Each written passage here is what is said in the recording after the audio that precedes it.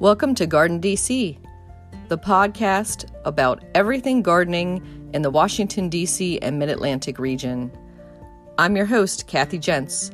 I'm the editor of Washington Gardener magazine, and we're aimed at gardening enthusiasts, people who grow everything from edibles to ornamentals, natives to exotics. If it grows in our area, that's what we talk about.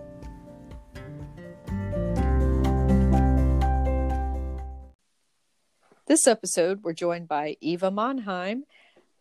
Eva, how are you? Fine, Kathy. How are you doing? Great. We're coming up on Memorial Day weekend, and it looks like we're finally going to have some good gardening weather in the Mid-Atlantic after all these rains. I think that we have been really lucky with this spring weather. Yep. It's been nice and cool, and the blooms have lasted much longer than they typically do. Exactly. Especially in Washington and Philadelphia. Yeah, I think we've been blessed that way, but not any other way. I think if you're a vegetable gardener, you're kind of champing at the bit to get out there and get those tomatoes in the ground. But for ornamental gardening, it's been bliss to be out there weeding without the heat and humidity coming in yet. So that's great. I think everybody's gardens are looking really good around here. The weeding, I saw one whole family. I've never seen this family out before, but everyone in the family was out weeding and mulching the garden beds in the front of the house. And I was like, whoa, this is something new that we haven't seen before. And it turned out beautiful. Wow. So that was nice to see. Yeah, that's family encouragement there. and it teaches the little ones.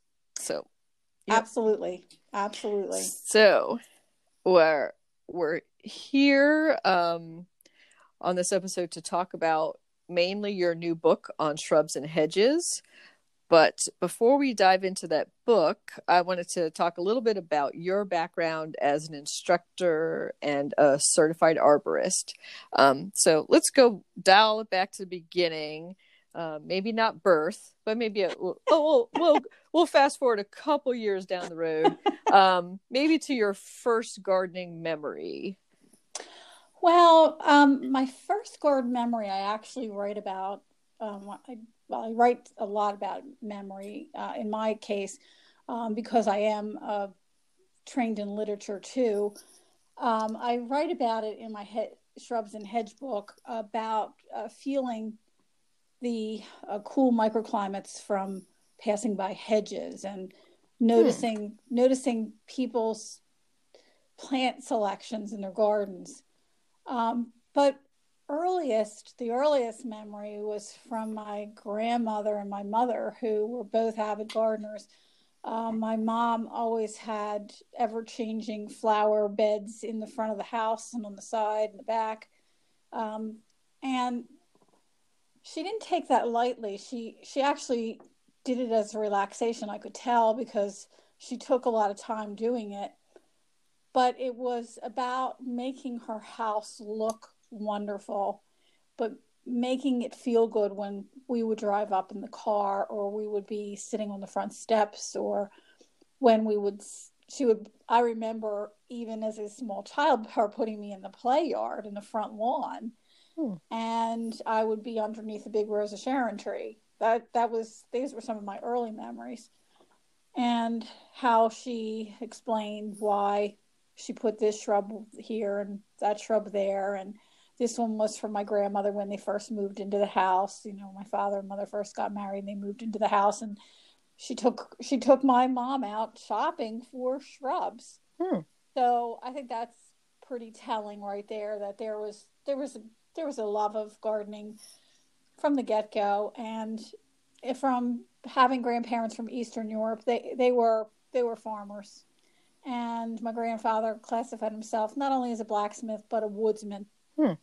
So we'd go out on many expeditions with him to pick blackberries. And I don't know how he knew what he knew, but we would go to these remote places to find a whole big patch of blackberries or raspberries, and come home with quarts of berries, and my mom would make jams and jellies and things like that. So those were early memories. And when I was 5, I had my own garden. So nice. Yeah, a small garden, but it didn't have the best aspect to it. But it was a little garden that I could grow, of all things, lima beans. Because I liked lima beans. I was going to ask, did you actually eat those lima beans, or were they just because they grew pretty quickly? Yeah. I just liked eating them raw. There was something about a good lima bean. I don't know. A little strange for a 5-year-old. But that's the way it was. So those are my earliest memories. And then I spent a lot of time at my aunt's farm and my other aunt's farm. And the one that I write about and there's some photos in my book about my one aunt's property.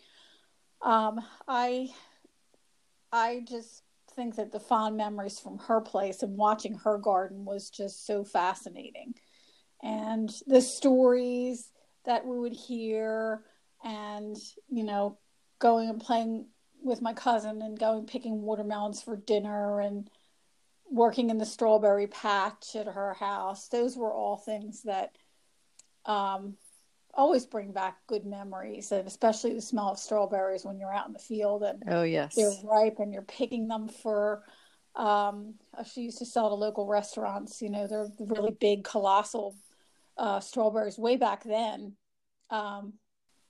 And that was really fun, and she made a wonderful business out of her strawberries. She lived on part of the family farm, which was 30 acres. And so she managed it well, and her mother still lived in the old house, which was built back in the 1600s, and then eventually came to live with her. So, that's... And there's just nothing like picking a strawberry out in the field and eating it right there in the warm sun. That's right. Yeah. And the other thing is that I was really captivated by the hedgerows that were around the property, because the hedgerows were where it was almost like a magical place, because that's where the huckleberries and the blueberries were hiding, and we would go pick blueberries and huckleberries, and so I knew that they were a treasure trove also. So that to me was fascinating to learn about and to watch, and see animals going to hide in there, like fox and possum and raccoons at nighttime. That was where they hung out, because the fields had the vegetables in them, and the hedgerows were good places for habitat. So. And you're in the Philadelphia area. Is this family farm within driving distance in Pennsylvania? Yeah, it was about a half hour from where our first home was when we were growing up in the city. Then we moved to a suburban area in Montgomery County, and the farm was in Montgomery County. And still, a parcel of it still left, and my aunt still lives there, and I still go visit her. It's not too far from where I live now. So. And for listeners of this podcast who might be in the DC area, this is the other Montgomery County, not in Maryland, but in Pennsylvania. That is correct. I know that the Montgomery County is in Maryland, and we're the Montgomery County in Pennsylvania. Not too far distant, but definitely different size. Different size, different demographics. Feel. Different demographics. And we still have a lot of farms. It used to be a lot of greenhouse production in this particular county, and it wasn't anything to go a half a mile and you would run across a greenhouse. Nice. So that's the childhood that I had. And then what prompted you to go to Penn State for a horticultural degree? Oh, that's a really great question. Behind our second house, there was a 26-acre farm that was owned and operated by a family that had been there since William Penn gave the family the property. And it was a really fascinating thing to meet the farmer. We used to get our corn and vegetables there. and he was well known throughout the region because he had the best of everything. And he had the coolest corn husker. And he was very sustainable because corn husks went back out on the field. You don't hear about this today, but we saw it. He'd have the corn husker there. But anyway, the farm was behind us, and the one day he was plowing, and I asked him if I could garden in the back where the piece of farm that he hadn't touched. He said, "Oh yeah, I'll plow up a little piece of ground for you." And he said, "You could have a garden back here." I was like maybe about 10, and we started having a garden there. My dad helped me, and we started planting vegetables. And he said, "The one thing you really need to plant are peanuts, because everybody should see a peanut plant." So we planted peanuts, and I used to get stuff from, I think it was Guernsey Nurseries up in North Dakota, I think it was, or South Dakota. And we used to send away and get purple string beans and all kinds of crazy things. And they did have peanuts in there. We used to get the raw peanuts and plant them in the field. And the first time I ever saw peanuts growing was in our garden. And they had the most amazing fragrance when they started to bloom. Like a really sweet smell. And they're in the bean family, of course. And so that to me was magical. And having that garden allowed me to experiment. And that's how I really saw myself going into horticulture. When I heard the word, it sounded right. It sounded good. I wanted to have a big name for what I was doing. So horticulture seemed ideal. So when I got to high school, I talked to my counselor, and she said, "Why would you want to go to school for horticulture?" Nice. Said, yeah. Right, exactly. So I applied to Penn State, and I applied to a couple other schools, and I got accepted into Penn State, went up there for a tour, and I started at a branch campus. And then my second year I was up at the main campus, and I really never looked back. At the same time, I had several great advisors at the time. Professors were typically your advisor. And the one was a geneticist, and he was amazing, Dr. Craig, and Richard Craig. And then my advisor was Dr. Ernie Bergman. And Ernie was a specialist in plant nutrition.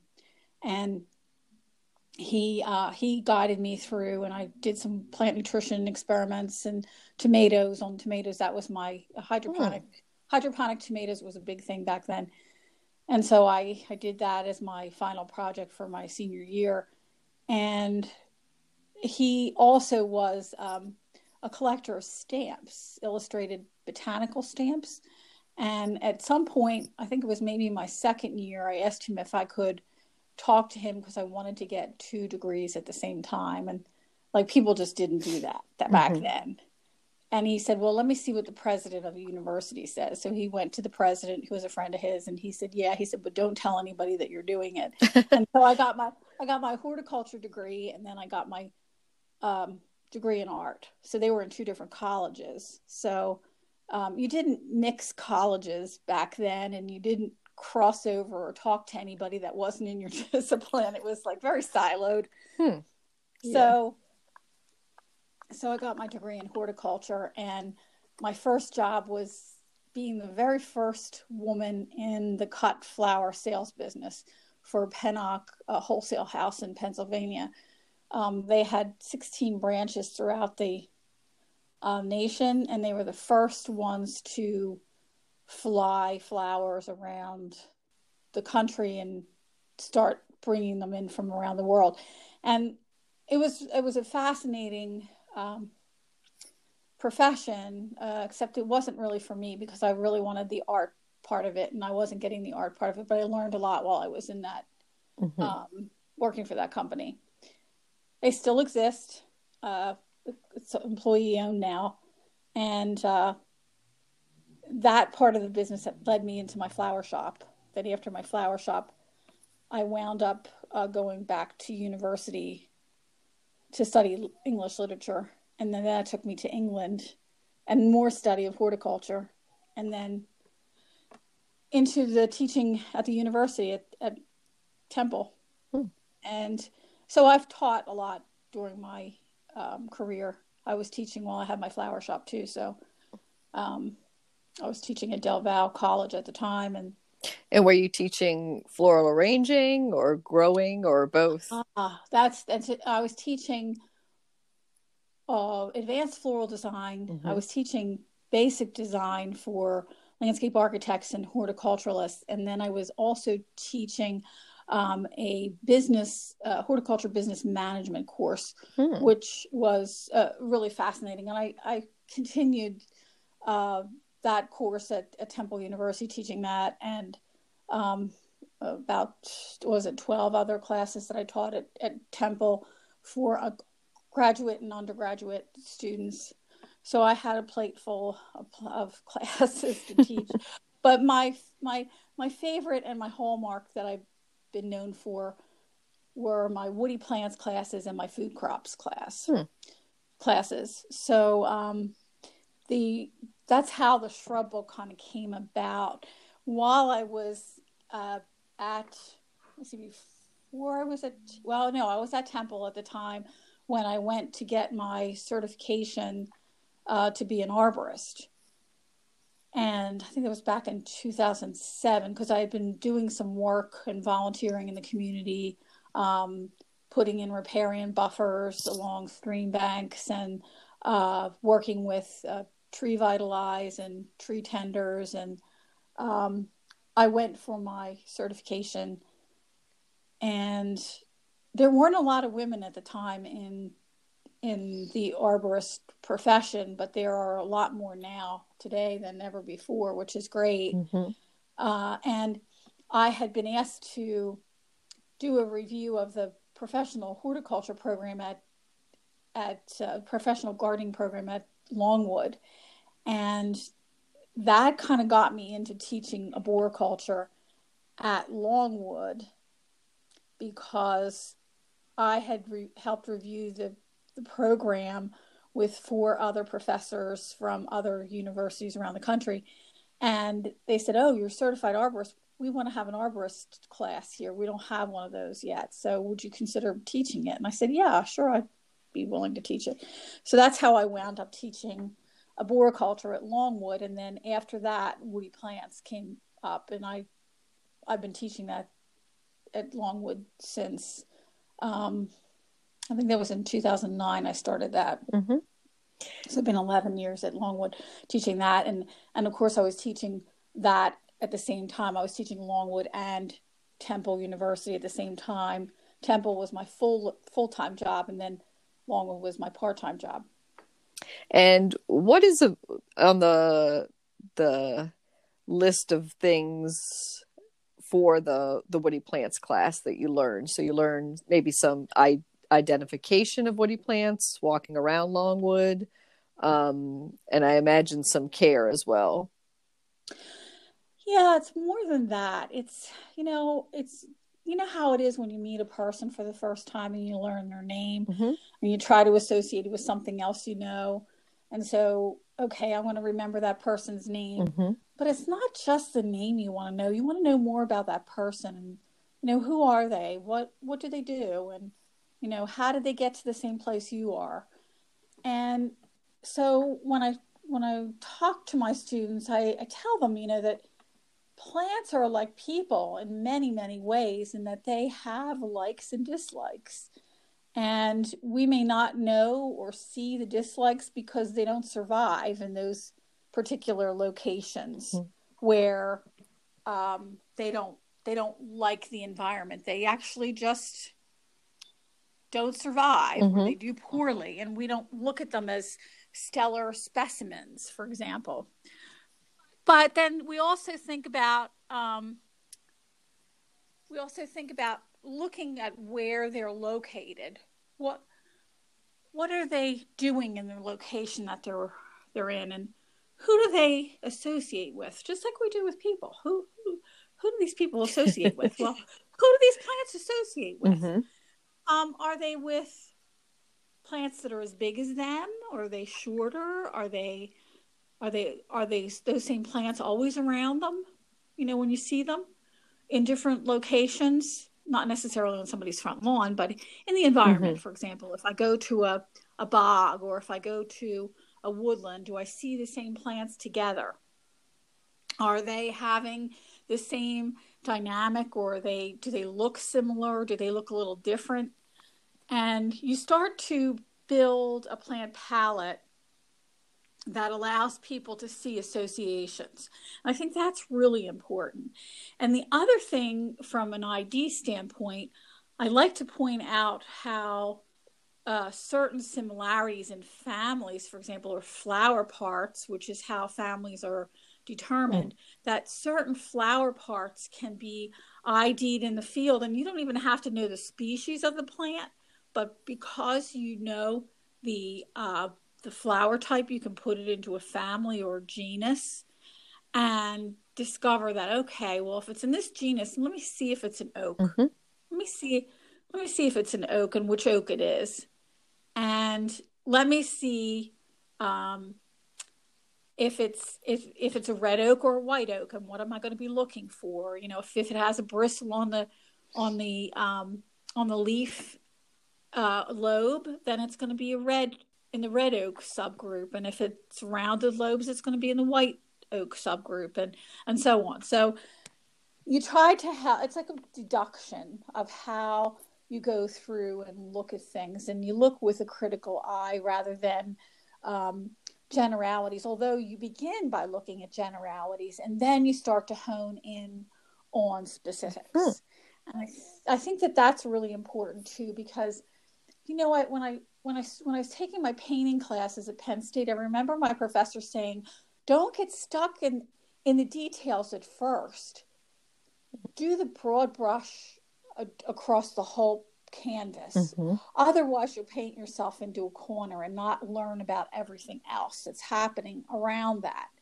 So I said, oh, that makes sense. So, you know, you do the broad brush first and you look at the larger context of the environment, and then you start to hone in on plant communities, and then plant communities, who is in those plant communities and what's around them, maybe what's on the ground, what's at eye level, what's above eye level, and so on. And then you start to appreciate the plants within the context of how they grow and where they grow.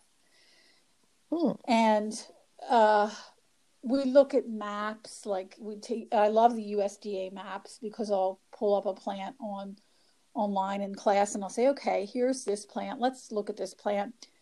Okay, we know what it looks like now that I've showed you maybe a stem of it or something like that in photos. But now take a look that the USDA map has this plant growing in Maine all the way to Florida, for example. Why would a plant be growing from Maine to Florida and just along the coastline? And you think, well, it could be a riparian plant, which would mean that it can tolerate moisture change. It might be salt tolerant, or it might have something to do with bird migration, where all those plants that are growing along the coastline are associated with specific birds on their migratory trail. And to me, now you start to associate plant with animal, and how those plants get carried from one location to the other. Or sometimes you'll find that plant that's specifically along a coastline inland. Well, that happens because there might have been a storm that year and the birds got knocked off schedule or location and had to rest in an area that they typically don't rest in. And when they go, their excrement or their guano is dropped, the seed will be there, and you find this plant in an oddball place. Well, it's because the animal got knocked off course. And those kind of things are fascinating to me, because then it gives you a map of animal movement. And you could almost figure out how many years ago that happened by the size of the plant and where it's located and so on and so forth. So those are the kind of things I think about when I teach. And I ask questions to students about, why do you think this plant has this covering on it? Or why do you think it doesn't have a covering on the bud like that? Why is it imbricated? Or why is it a valve? Or how come the flower is tulip shaped versus, flat, not a tulip shape? What is it doing? Is it holding something? Sure, it's holding a fragrance, and that fragrance is swirling around in that cup-shaped flower, and it mesmerizes the pollinator into thinking that, oh, I think I better stay in here because I'm really having a heady time. I'm having a party in here, and I'm going to stay in here until I'm tired, and then I'll go home. So those are the kind of things I think about when I'm looking at plants, and I also try to impart that to the student, because the student becomes more aware of surroundings and becomes much more more compassionate and observant about things and why they look the way they look. So let's talk about your Shrubs and Hedges book. And what I was thinking when I was perusing it is that maybe your time in England had influenced it a lot, because I just don't find that many American gardeners installing hedges. They might have a little bit of a shrub border, or they might have a foundation shrub planting. But how do you think about that culturally? Oh, I think that's a really great question. And yes, I have been influenced by that, but I also have been influenced by the farm like lifestyle. So as I was mentioning about my aunt's farm, farmers would divide their farms by garden rooms. And those rooms would be specific for a particular crop, for example. And what they would do is they would clear an area of the ancient wood, and they would leave a small little trail along the edge, which would be what we would classify as a hedgerow, or what they classify as a hedgerow. A hedgerow would be the remains of an ancient woodland that is left there as a protection for the field, so that it doesn't, there's a barrier between that and a small roadway that might be on the outskirts of that hedgerow. And that small little hedgerow, or that little lane between two hedgerows, becomes a protection for the farmer to move himself and his family and his wagon and his food up and down between settlements. So the hedgerow itself at first became a way for the hunter-gatherer to now become an agrarian farmer. And the hedgerow, when the farmer was very observant. He knew that if I got rid of all that hedgerow, he wouldn't have any wood, number one, wouldn't have any shade to sit in if he needed shade. But he also knew that they were critical wind blocks for protecting his crops. So they also knew that was a place for animals to be able to walk up and down. It was also a place for birds to sit and perch, and to glean maybe some of the weed seeds that would be, hampering his efforts to grow his vegetables. And so the hedgerow was first developed as an agrarian lifestyle. The hedge came about when people started to own ground, and it was no longer communally owned, but became individually owned. And gentry started to block off their properties using typically a solitary or maybe 2 or 3 different types of plants to make a hedge. So the hedge became a delineation or property line, where hedgerows were not that at all. They were protection, and they were diversity, and they were animal corridors, where hedges became a division between you and me, owner and non-owner, and started to show the disparity between those that have and the people who have not. So you'll see that heavily play in the English countryside, where the gentry owned the property and the hedges as well. So basically, hedgerows protecting what's inside, hedges keeping people from coming inside. So keeping people outside. Exactly. Yeah.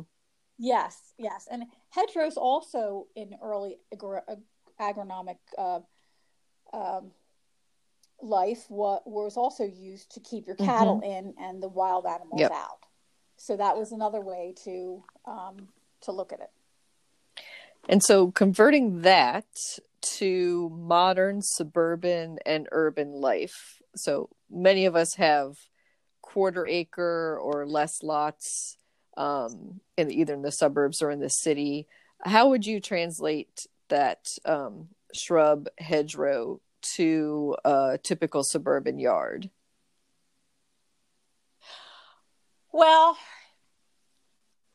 in most of the developments in our early development here in this region, a lot of the hedgerows were destroyed to build a development, a housing development. If they were left, you'll find them on old farm roads that still have farm properties or sizable parcels, for example. And in a development, you would find people putting a hedge in to block the neighbor, for example. I own this half, you own that half. That's the kind of delineation that you have between neighbors, for example.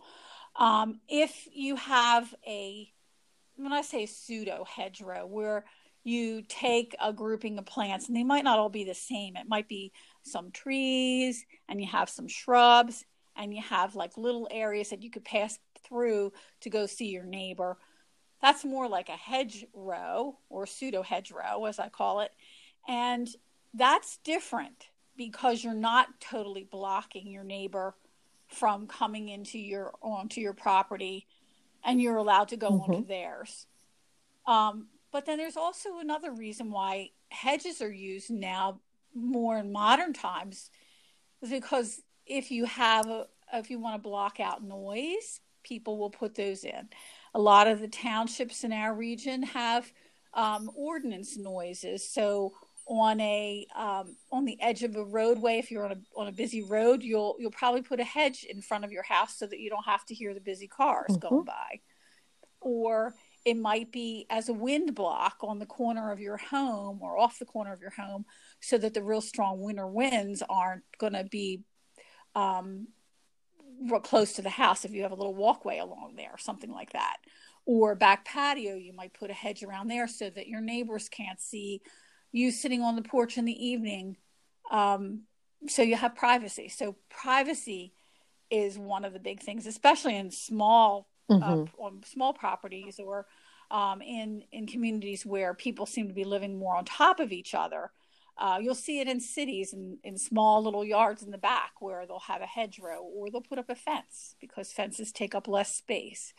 But for the most part, if you want green, the hedge is the best way to get the green that you want and still get the privacy that you want. And one of the things that I learned when I went to visit one of the nurseries this last summer was that they are constantly developing new plants that will fit into smaller spaces. So I was thinking of the Arborvitae Thin Man.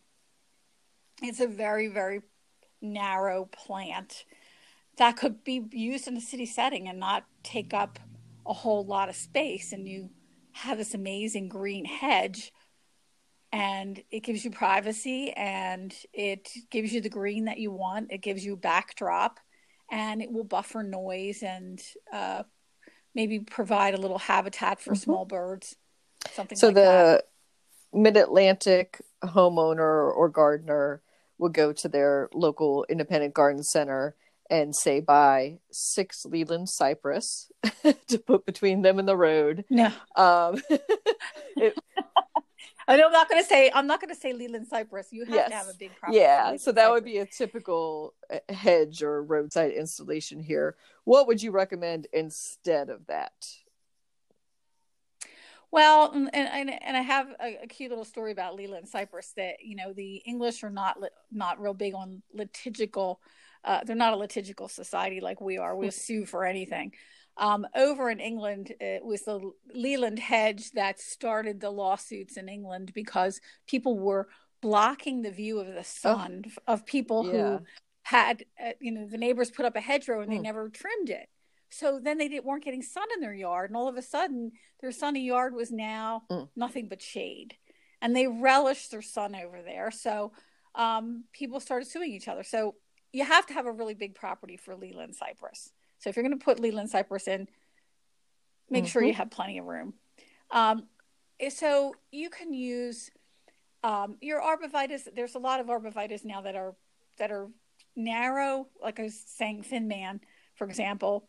But there's also Niagara, a whole host of arborvitae that could be used, or you can use other things that might be one that you might want to trim. For example, I think the Cerasus chinensis, Don Egolf, is a really great one to make a hedge out of because it's not evergreen, but it blooms in the springtime, has an upright fashion shape.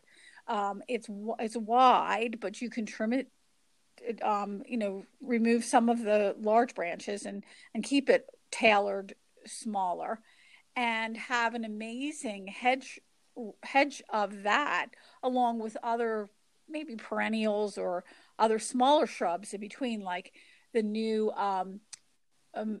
mini Mauvet hydrangea arborescens, which is the smooth-leafed hydrangea. It's pink, and it's almost the same color as Don Egolf, but it will bloom like right after that gets done. So you could have a series of blooming plants that act like shrubs, act like a barrier or a hedge, that are nice shrubs that you could either use individually or as a border. Yeah, and I think the layering effect is much more pleasing to the eye, especially, at a distance than a solid, say, green wall across your property. Oh, yes. I definitely agree with you. And the other thing that you can do, which makes a hedge much more attractive, is to plan it so that it is not in one straight line, but it kind of zigzags. And then in between is it a zig or is it a zag? Wherever the window is, you can actually put something else in there so that you have, again, like I said, the mini Mauvet. You could maybe put pink peonies in another one, and have something all the way down the hedge that would give you a varied look that wouldn't be this solid line of plants. They could be very effective as a solid line, but I think it also is much more interesting to have a diversity of plant material in that structure, the overall structure. And of course, diversity helps to increase animal habitat, pollinator sources, you name it. You just get a whole array, and you bump up your diversity. Yeah, and I always say inevitably when you plant a row of 7 of anything, it's like the third one or the fifth one that dies. it's never 1 in 7. You're exactly right. And I passed one of those kind of hedges every day when I was driving to university. I would see this hedge and I was thinking, what are they going to do with it now? And they try to keep putting the same thing in there and it keeps dying. Well, there's obviously something wrong. That's something you just want to watch out for. The other thing, there's been studies. I know Penn State did a study where they were looking at a house with a hedge and maybe a few shrubs around the house and then lawn. And they found out that there were these eruptions of insects they would kind of take their turn, on this plant where you have a monoculture of one plant. You have insect problem. And then you have an insect problem on the other hedges that are on the other side of the yard. And the reason for that is there's not enough height diversity within the garden and not enough diversity of plant material, so that when you have small trees, large trees, some hedge type plants, the more diversity you have, the more animal activity you have. Birds especially like lots of different heights to hide in, and those birds come and eat the pests that are bothering your garden. So they determine that the more levels you have in your garden and the more diversity that you have in your garden will actually decrease insect populations and keep them at bay, so that they never really get That's an excellent point. In diversity is not just the form and the shape, but the height of plants. So exactly, that's a great design tip, and for wildlife gardening to keep in mind. Yep. And yeah, so I think that in itself, and you understand that, I'm kind of preaching to the choir here, but I always like to give people information that is going to help them garden. Like when you see some research done like that and you show that up on a screen, it is so powerful for people to see that it really does empower the people who see something like that, and then step back from that and say, wow, what a difference. We don't have to use all those chemicals because we have the birds helping us. The songbirds are there to clean up whatever might be an overpopulation. So I was looking at your LinkedIn profile, and I know it's almost exactly a year ago that you started a new business, or a little more than a year, called Verdant Earth Educators. And so can you tell me a little bit about that business? Sure. Verdant Earth Educators came out of a idea that actually my colleague Louise Clark, and former student, came and she said, I think we should start some business. And we were kind of talking the one night about how there's so many bad practices out there when we see how things are mowed and how things are pruned, and but mainly on large swaths of property where you may not have people who are well trained or even trained at all. They're just running the mower and they're using the hedge clippers or the hedge shears. And what we were thinking was that it would be really great if there was a group of people who could actually train people who were managing large grounds, large parcels like university properties, and people who might be working for a municipality who might love working outdoors but really have not had the training, not any fault of their own, but just because they haven't had the training.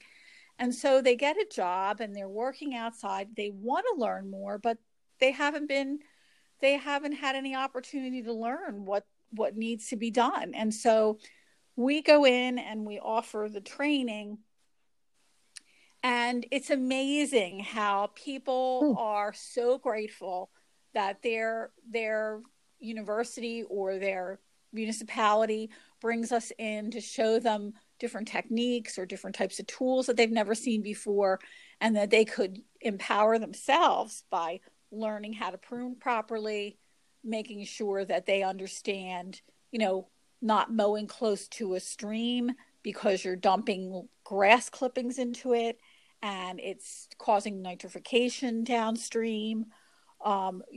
Keeping that border away from the stream about 25 feet so that buffer will protect the waterway.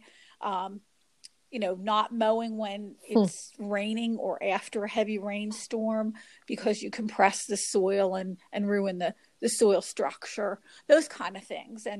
And a lot of times people don't think about that because they're too much in a hurry to get a job done, rather than maybe shifting the job that could be done one day versus another in order to protect an Exactly. I think a lot of people are, Monday is mowing day, whatever the weather it is. Exactly.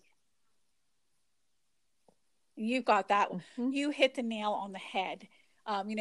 it goes back to the old adage: Monday's wash day, Tuesday's ironing day, Wednesday's whatever. And so you have to be very flexible with that. When you're working with nature, you need to be flexible in your time. And I know even some of my neighbors where I used to live, they were like, it's always Friday nights mowing night, or Saturday morning's always mowing morning, and it could be raining, and they're out there with their heavy mowers and really compacting and leaving ruts in the soil, which is detrimental to your overall health of your property, because then it stops better drainage and the like. So yeah. I was looking at your information and seeing that you are a Reiki master on top of all these other educational efforts that you do. What brought you to that? Well, that's a long road, and I had a near-death experience when I was 28 years old, when I had my flower shop, and I went after I survived and was given last rites and all that kind of stuff. I had a friend who worked in the store, and she said, I think maybe you should go to a friend of mine and talk about, your situation. And I started doing some spiritual work, and then speed up to 2001, when I was in England studying at the University of Reading. I met a gentleman from India, and he said to me, I just want you to know before you leave, after we all go home, he said, I want you to know that my mom is a Reiki master teacher in India. My father's a Reiki master, and I'm a Reiki practitioner. And I think one day you'll want to be one of these. So I thought, wow, what's that? And when I got back to the US, I met this friend who got me into my spiritual work. And she said, oh, you're not going to believe what I just did. I became certified in Reiki 1. And I was like, oh my gosh, it's funny that you're talking about that. I had somebody say to me that I should think about becoming a Reiki practitioner. So I looked it up, and I went for my certification 1, and then I waited a while, and I went back for 2, 3, and the master and teacher certification. And I didn't realize, but I had been using those techniques my whole life, really. A technique used to just help, not heal a person, but to help that person heal themselves. And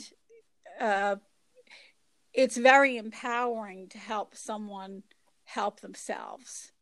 So when I do my work with that, I can bring that same concept into the classroom and come into the classroom with intention.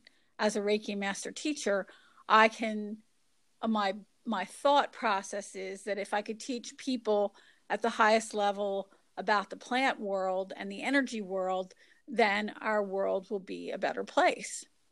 So healing comes from within, but it also comes when we walk through nature. And nature is a big part of, I think, the whole process of understanding Reiki and molecular cell energy, etc. So I've been a Reiki master teacher for quite a while now, and I find it to be very helpful for when I'm not feeling good, when I could send long distance energy to someone who might not be feeling good, or even send long distance energy to a plant that may be sick that I think needs some help, or an area in the world that is suffering, like the Amazon, or and there's thousands of people around the world that are Reiki people who always are looking for the best intention for the Earth's energy to heal. And so we can do that. Yeah, I'd never heard of Reiki used for plant healing. I've always only heard of, either for the general earth or for other people. So that's fascinating. Yeah, it is. We sometimes, everybody comes to my house and they'll say, "Wow, your plants are really amazing. They're so big and they're so lush." And I every time I water them, I have the intention of them being the best that they can be, and helping them to use their power to be the best that they can be. Yep. Just like people, you have children, you want them to be the best they can be, and you give them the energy that they can take to make themselves better. That makes total sense. So, and I would also say that also covers that principle of talking to your plants. I always feel like, taking that one extra second to observe your plant, just to interact with it, is what makes you go from a black thumb to a green thumb. It's just, for me, as simple as that you're just taking that little extra second of observation. Kathy, it's the same thing as if, because we're all living beings. It's the same thing when they discovered that when children are not hugged or paid attention to when they're young, they have a association disorder when they're older. And it's the same thing with other living things on the planet, I should say other living beings on the planet, that they are also, they also understand energy and how energy works, and whether you don't like them or you do like them. And that energy that your intention provides is excellent. Is how they thrive. So how can our listeners contact you? Through your website? They can contact me through my website, or they can reach me at evamannheim@gmail.com. For them. So it's EVA. Yes, MON. Great. HEIM. And I know it's evamannheim.com is your main website, correct? And they can purchase your correct. Shrubs and Hedges book, which is entitled clearly Shrubs and Hedges. So, and they can, that's exactly how would right. you recommend they order that? Well, I don't have any preference as to where they order it from, but I do have a link on my site, on my evamannheim.com site that has my book. You just click on my book, and there underneath that it has, you could either get a autographed copy from myself, or you can go to any of the other sites around the country and around the world. Excellent. That is selling my book. Thank you so much for joining me on this episode, Eva.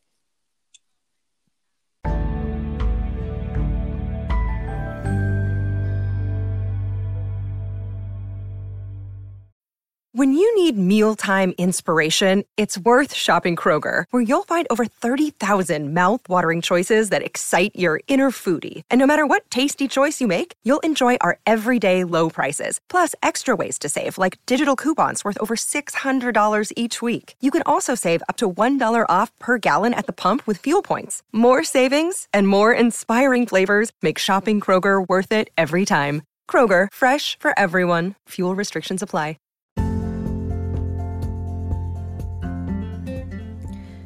Many of you who know me personally know that I'm a movie addict.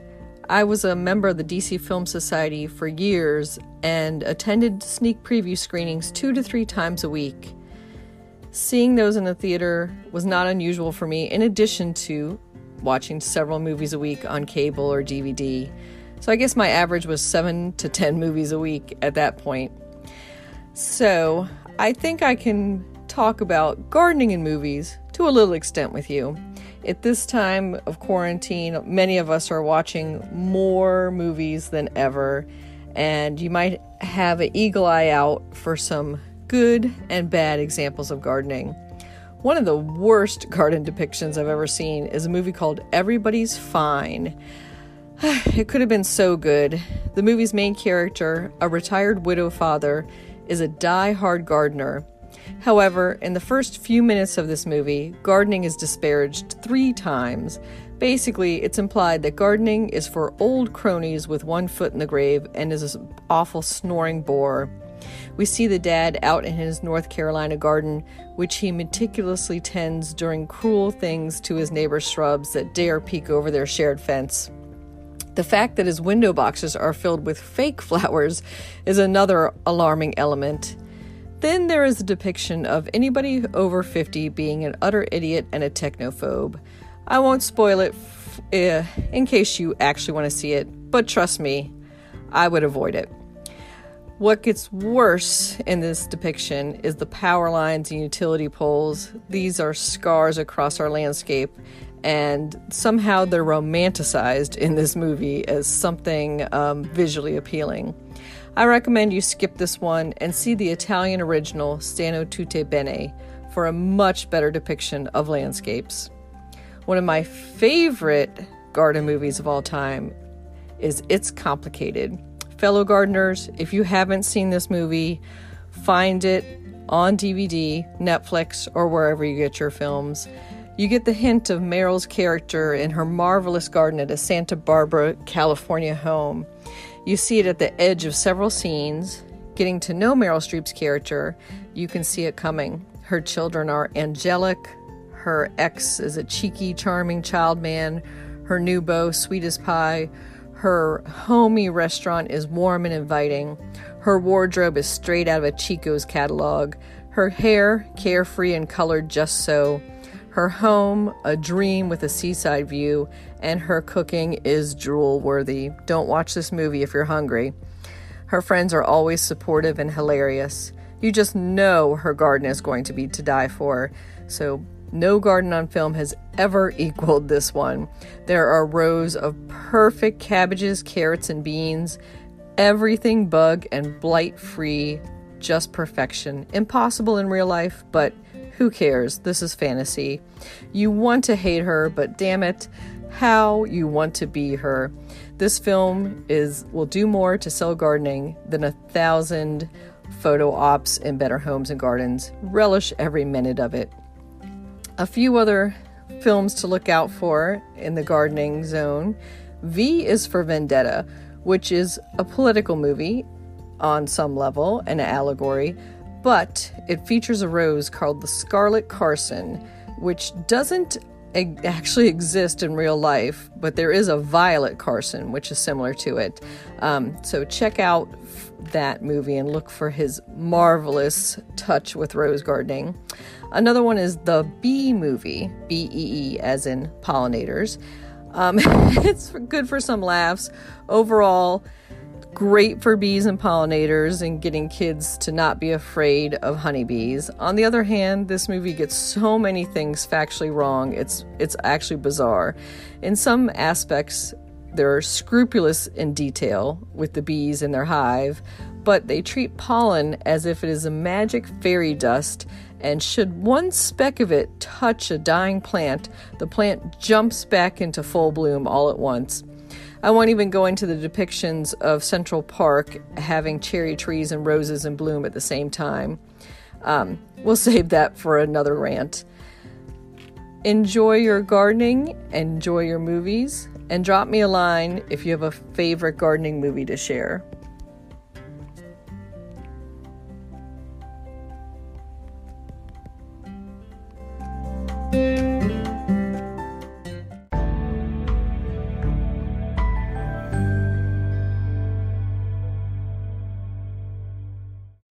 Plant profile, Hakone grass. Hakone grass, Hakonocloa macra, is a tough ornamental plant with attractive foliage. It is also known as Japanese forest grass after its country of origin. It forms a pretty weeping mound of bright foliage that looks stunning on the edge of a path, as a ground cover, and in containers. The foliage colors range from bright green to variegated gold and white hues. In autumn, the grass even takes on gorgeous coppery shades. This is a true multi-seasonal interest plant. Hakone grass is adaptable to many garden situations. It prefers moist, shady spots and well-draining soils. It is resistant to disease or pests and is generally low maintenance. Keep it out of direct afternoon sun, as the leaves can get a bit scorched, and make sure it never totally dries out. Give it a bit of extra mulch in the fall, and if it starts looking tattered, you can cut it back in late winter when the new shoots appear. It slowly spreads by rhizome, and after several years, you might want to divide it. The best time to do that is in the spring. The most popular Hakone grass cultivars are Aureola and Allgold. Both are widely available and look terrific combined with other shade-loving plants like hosta, toad lily, and hellebore. Try a Hakone grass in your garden today. You can grow that.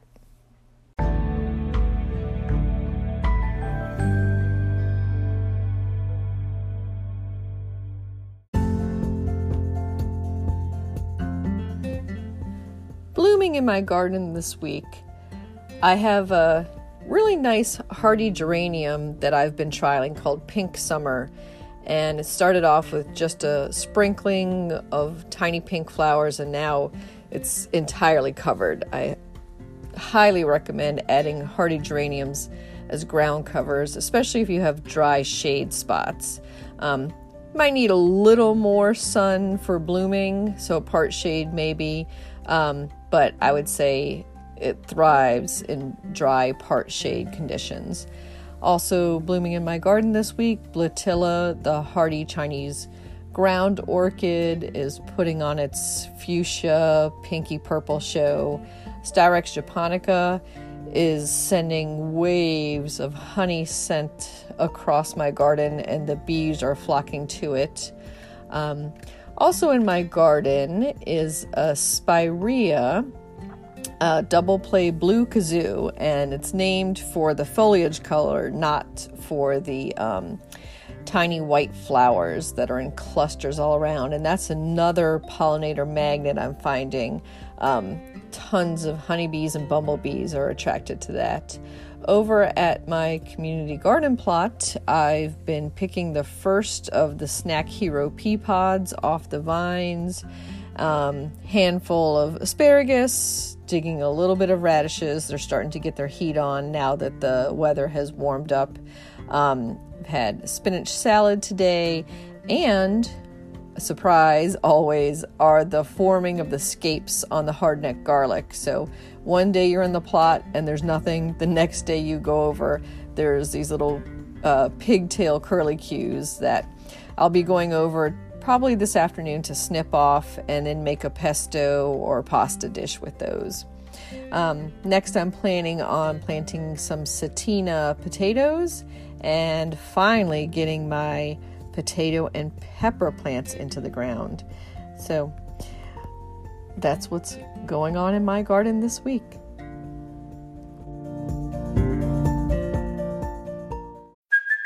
Hey, it's Kaylee Cuoco for Priceline. Ready to go to your happy place for a happy price? Well, why didn't you say so? Just download the Priceline app right now and save up to 60% on hotels. So whether it's Cousin Kevin's Kazoo Concert in Kansas City, go Kevin, or Becky's Bachelorette Bash in Bermuda, you never have to miss a trip ever again. So download the Priceline app today. Your savings are waiting. Go to your happy place for a happy price. Go to your happy price, Priceline.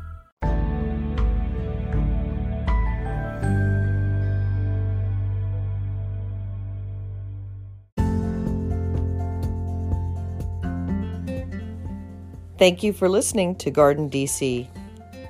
You can become a listener supporter by going to anchor.fm/Kathy-Gents/support.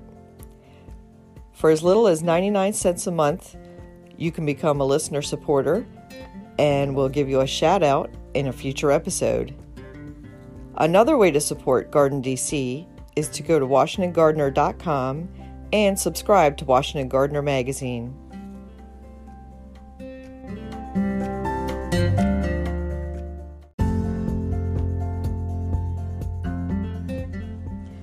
You can find Washington Gardener online at WashingtonGardener.com, on Twitter at WDC Gardener, on Instagram at WDC Gardener, and on Facebook.com at Washington Gardener Magazine.